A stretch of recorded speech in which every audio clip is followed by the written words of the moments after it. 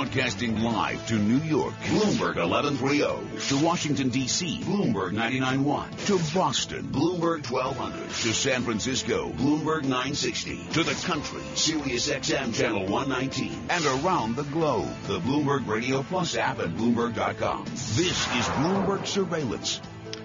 Good morning. It is 8:30 on Wall Street. I'm Michael McKee along with Tom Keene.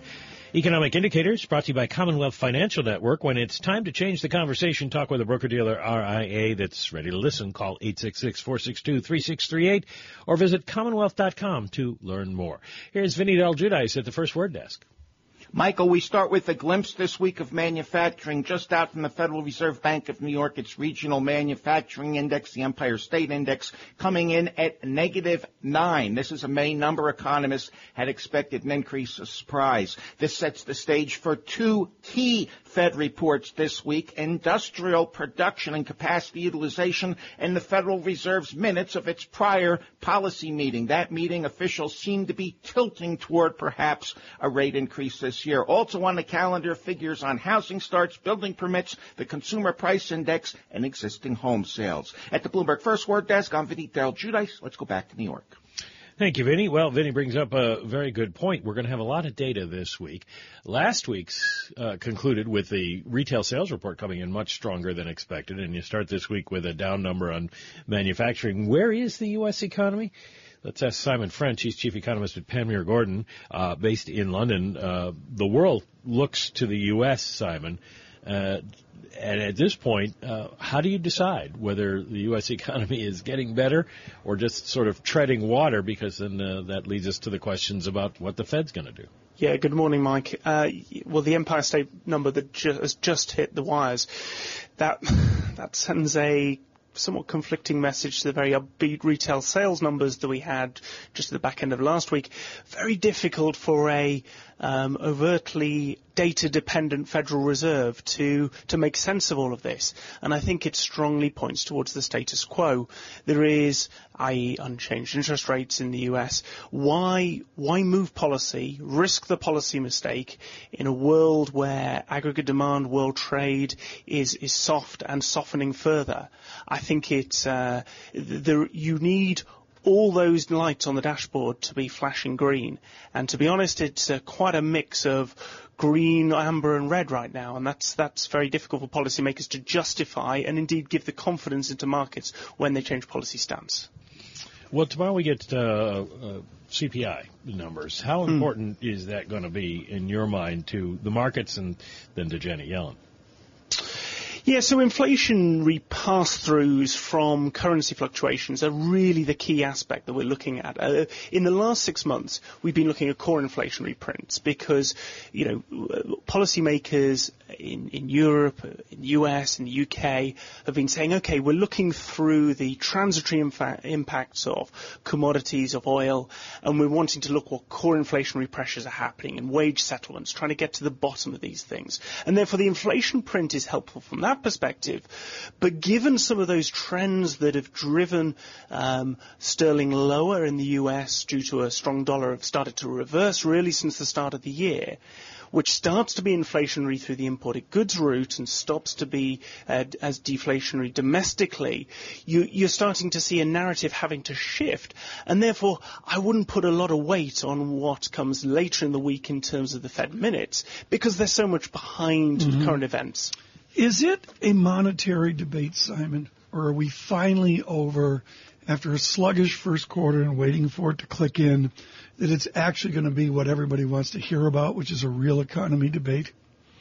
Well, I really hope it moves to a real economy debate because I sense a global consensus is starting to emerge, and probably not in a formal setting, but in an informal setting between the major central banks, recognizing, and they've been saying this for a long time, but I sense some of their action is beginning to knit together, that beggar thy neighbor currency economics, monetary policy competition is not the way to get us out of the low growth environment. And therefore I really do hope we start to focus in on capacity utilization numbers, numbers.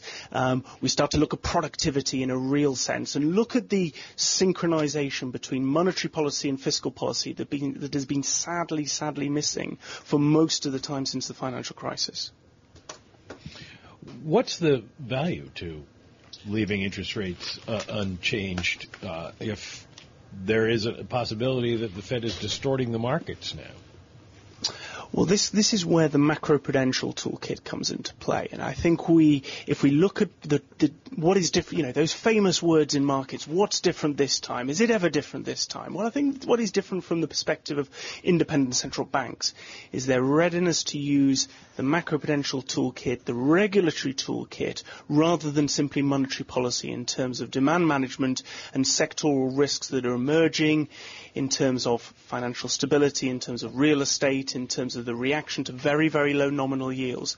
And therefore, from my perspective, the more interesting action will be in macroprudential interventions in 2016. Very, very little action is really foreseeable in monetary policy and core traditional interest rate variation. But then quickly here, that gets back to real economy analysis. Are we just going to push that by the wayside while we wait? Well, I guess it depends. What is real for you, Tom, is different from what is real for me, is what is real for the guy on the high street and then also on Main Street. And very hard to understand the interconnectivity right now between dramatically lower nominal yields and what is happening in terms of business formation, business creation, zombie firm debate, and the feedback into productivity levels. That's interesting. Simon French with us for the Panmure Gordon. We're going to come back with him. This is a fascinating idea, folks, about what do we actually focus on as we move to Brexit and as we move to the June 15th Fed meeting. As Mike mentioned, the economic data back and forth. Mike, what was your quick interpretation of the data, the secondary data? Nobody really cares about the Empire number. That's good. That's valuable to know. No one cares. We like that on Vinny Del Giudice. Economic data. This hour of surveillance brought to you by BMW Mount Kisco. Visit bmwmountkisco.com. Here's Michael Barr with news headlines. Mike, Tom, thank you very much. Donald Trump's latest remarks about Britain's Prime Minister and the Mayor of London are raising some eyebrows in the UK. Appearing on ITV's Good Morning Britain, the presumptive Republican presidential nominee said he may have a poor relationship with British Prime Minister David Cameron. It comes after Cameron's criticism of Trump for calling for Muslims to be temporarily banned from entering the U.S. Trump also calls London's new Muslim mayor, Sadiq Khan, rude for calling him ignorant.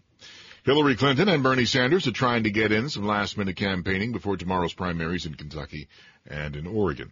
Here's a sentence that can make parents nervous with teen drivers. Can I borrow the keys? According to a new report, teen drivers can drastically reduce their risk of getting into a car crash just by agreeing to a few simple rules with their parents. Safe Kids Worldwide says these kinds of agreements can have a measurable effect on how much risky behavior that the teens are engaging behind the wheel. Global news, 24 hours a day, powered by our 2,400 journalists in more than 150 news bureaus around the world. I'm Michael Barr. Mike, Tom. Thank you, Michael. Time now for the Land Rover Parsippany Bloomberg NBC Sports Update with John Stashow.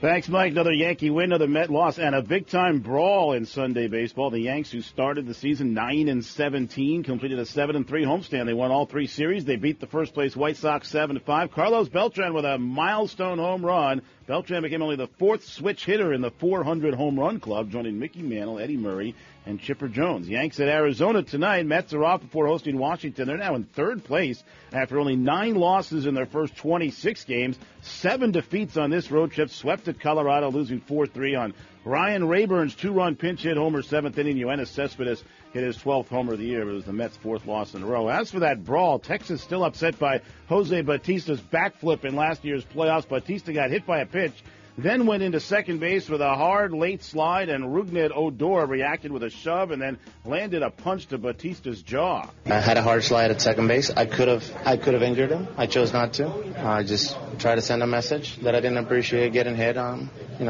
whatever. There were 8 ejections. The two teams do not play again this season. Speaking of Toronto, the Raptors are into the NBA's East Finals for the first time. They won Game 7 from Miami, 116-89. They'll play Game 1 at Cleveland tomorrow. Game 1 of the NHL's West Finals, St. Louis over San Jose, 2-1. Jason Day led all the way. The world number 1 took the Players' Championship by 4 shots and won $1.89 million, the richest prize in golf. With Bloomberg NBC Sports Update, I'm John Stashow. John, thanks so much. Appreciate that very much. Michael McKee, it was an interesting weekend. Not much sports. We got the horse race coming up here this week. You know what today is? 100 years ago today, Mr. Sykes and Mr. Picot's agreement was signed. Oh, my word. Yeah, very interesting. Sykes-Picot, which divided up the countries of the Middle East and led to what we have today. Shout out to the Imperial War Museum of London, England. I had a chance to see the T.E. Lawrence exhibit a decade ago, and they had his map of Sykes-Picot, which he used in fury with his leadership long ago and far away. Now. Simon French with us on the English economy. It's Bloomberg Surveillance. The sports report was brought to you by Land Rover Parsippany. The spring sales event is happening now. Visit LandRoverParsippany.com. Land Rover, above and beyond.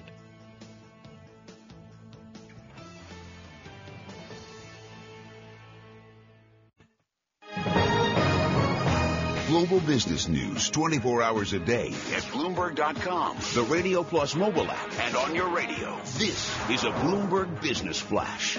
And I'm Karen Moscow. This update's brought to you by American Arbitration Association. Business disputes are inevitable. Resolve faster with the American Arbitration Association, the global leader in alternative dispute resolution for over 85 years. Learn more at adr.org.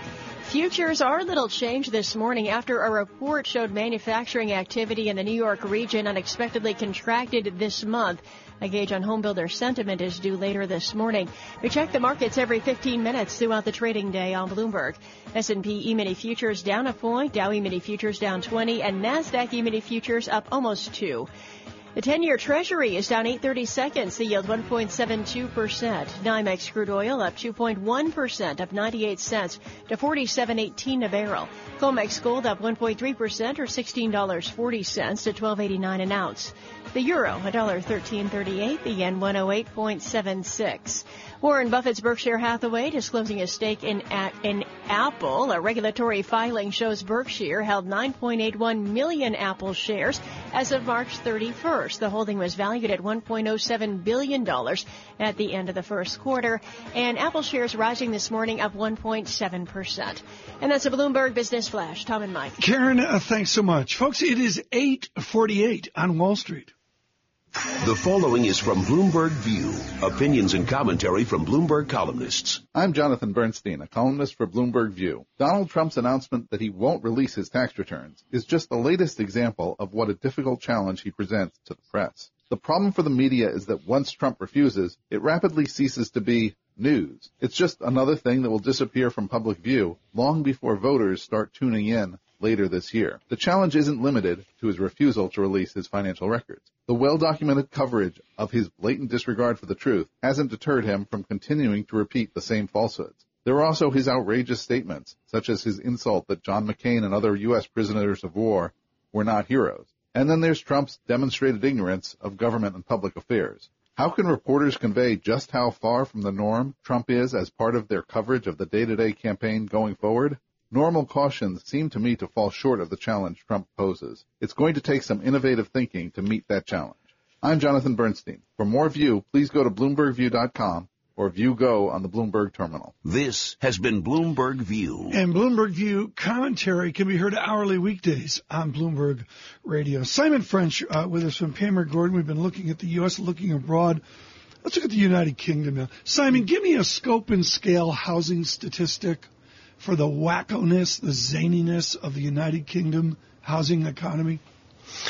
Some of the valuations, Tom, are absolutely eye-watering. It's one of the legacies of unchanged bank rate at 0.5% for 9 years is that hunt for yield has pushed the price-wages ratio, particularly in prime London property, but it's spread out wider across the country, to ratios that we It briefly saw in the Lawson boom of 1989, that was the previous Chancellor of the Exchequer in the UK in the late 80s, and then again prior to the financial crisis. And some of those ratios are way in excess now of both those two previous peaks. What is sustainable, however, is the mortgage interest burden, which remains of the order of 25 to 30% of net household income, when those stress points previously at cycles were north of 50%. So there's not an imminent pressure on household finances, but it will not take much movement both within the rates market and also within the labour market, which is absolutely key here for being able to service mortgages. That's the thing that we're watching to see whether those valuations are sustainable over the medium term. It's a debate in selected parts of America, the solution being build higher, taller buildings for residential. Where is that debate in London? Well, the debate in London has been fervent around building more houses. The recent mayoral election that saw Sadiq Khan replace Boris Johnson as Mayor of London was absolutely dominated around housing. And this off the backdrop of about 26 to 27,000 units per year being built in London, when requirements based on population growth are something of the order of 50,000. So we need a doubling in housing starts by the end of this decade just to keep pace with population growth. Yeah. So the conversation undoubtedly shifts to higher and also a lot of infilling. You compare London with a lot of other metropolitan centres around the world. It's actually it's not as densely populated as a lot of areas. There are a lot of green spaces. Of course, there are public interest debates going on constantly to try and balance the requirement for green spaces versus the requirement for property. But, I mean, planning law is at the very forefront of this debate. How much is the Brexit debate contributing to that? Because there's talk that we're seeing prices start to fall in London as people maybe anticipate decline in financial sector employment should people vote to leave the EU. Yeah, we spoke 5-6 weeks ago, didn't we, about the Brexit debate, and I think it's important to not overstate what is going on right now, not just within housing, but within the broader UK economy, which has been slowing really since Q1 2015, way before the referendum was announced. Brexit is an additional factor, or additional risk-off factor, but it isn't the most material impact on what we've seen in terms of weak housing prints. There's been a significant amount of tax and regulatory burden added into UK housing, an additional 3% stamp duty on additional properties for trying to address the buy-to-let sector, which has got carried away in recent years. And that government intervention to try and cool the market is the type of thing that is pushing back transactions and prices right now. Well, that's what's valuable, is idea of what can government do. We're having that in a few geographies again. I think of San Francisco, New York, and Washington. Is any of it proving successful? Well, I would say that the recent tax changes established by the UK government has actually taken a lot of the froth out of the market. But you're absolutely right. There is a limit on which what government intervention can do, given the prevailing demographics, given the rate of household formation, given the fact that the UK has current net migration levels at about 330,000 per annum. That's adding an awful lot of demand in. And ultimately, government's most effective way at ensuring that all those people have places to live is to increase and actually accelerate the speed with which homes are built. We need nationally about 200 to 250,000. We're running at about 140,000 at the moment. So at this point, how concerned should we be about the UK economy and what the central bank does? Is there any way to tell until June 24th? Well, there'll be no action from the central bank. So let's go back to what we were talking about before the break in terms of the real economy here in the UK. And I've written quite extensively about the fading of the E-numbers, those E-numbers that gave artificial stimulus to the UK economy. The exchange rate sterling was very strong in 14 and early parts of 15. Energy costs were falling, the second E. And then also real earnings were recovering after 6.5 years of internal deflation in the labour market. Actually, we saw wages started to return. Now, all those three factors, those E numbers, have started to turn in the opposite direction, really since, as I say, Q1 2015. And you're seeing slowing PMIs that are challenging whether the government can deliver what is at the moment penned to be the most significant austerity and fiscal consolidation program anywhere in the G7. Indeed, you can widen that to anywhere in the G20. It's quite a big ask. It's a significant headwind for the government. Governments, like Napoleon's generals, they need to be lucky, not necessarily bright. Thus far, George Osborne has been a lucky chancellor. Certainly in recent years, he's had the broader macroeconomy in his favour.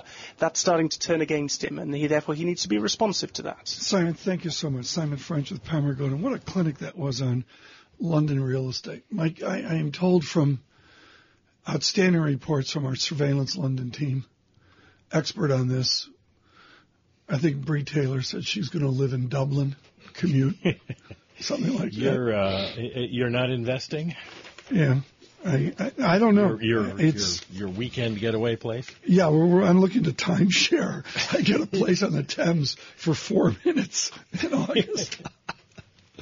But seriously, very interesting, and of course some huge social consequences within the United Kingdom, and you can bring that over, not to all, but parts of the United States. Uncertainty is just the overriding issue in all of every G4 country. Whither Abenomics in the Bank of Japan? Yeah. What's going to happen in the U.S. presidential election? Is China going to, slow so much it hurts the rest of the world again? Yeah, what we're trying to do, folks, with a slow news flow, to be perfectly honest, is stay abreast of what's going on each and every day. Venezuela over the weekend is one example, but also brief you across economics, finance, investment, and international relations on the themes that will get us there, certainly to Brexit. And before that, the June 15th meeting. Mike, when is the July meeting? I don't even know. You're taking off the month of July, right? I think I will have to be here for July. July is always important 27th. Because even though the meeting, which is July 27th, the decision day is July 27th, probably the week before that, you'll have Janet Yellen giving her Humphrey Hawkins testimony, and that will be extraordinarily widely followed. Interesting. And in around that will be GDP. I think after July 27, we'll probably see that as well. The market this morning in one big churn, yen 108.79, euro 113.39, euro yen showing stronger euro, weaker yen. That's a reversal from the recent days, but a churn all in all 123.36. Futures are just flat. There's no other way to put it. Equity futures flat. Michael McKee and Tom Keene bringing you another hour worldwide, coast to coast, Bloomberg Surveillance.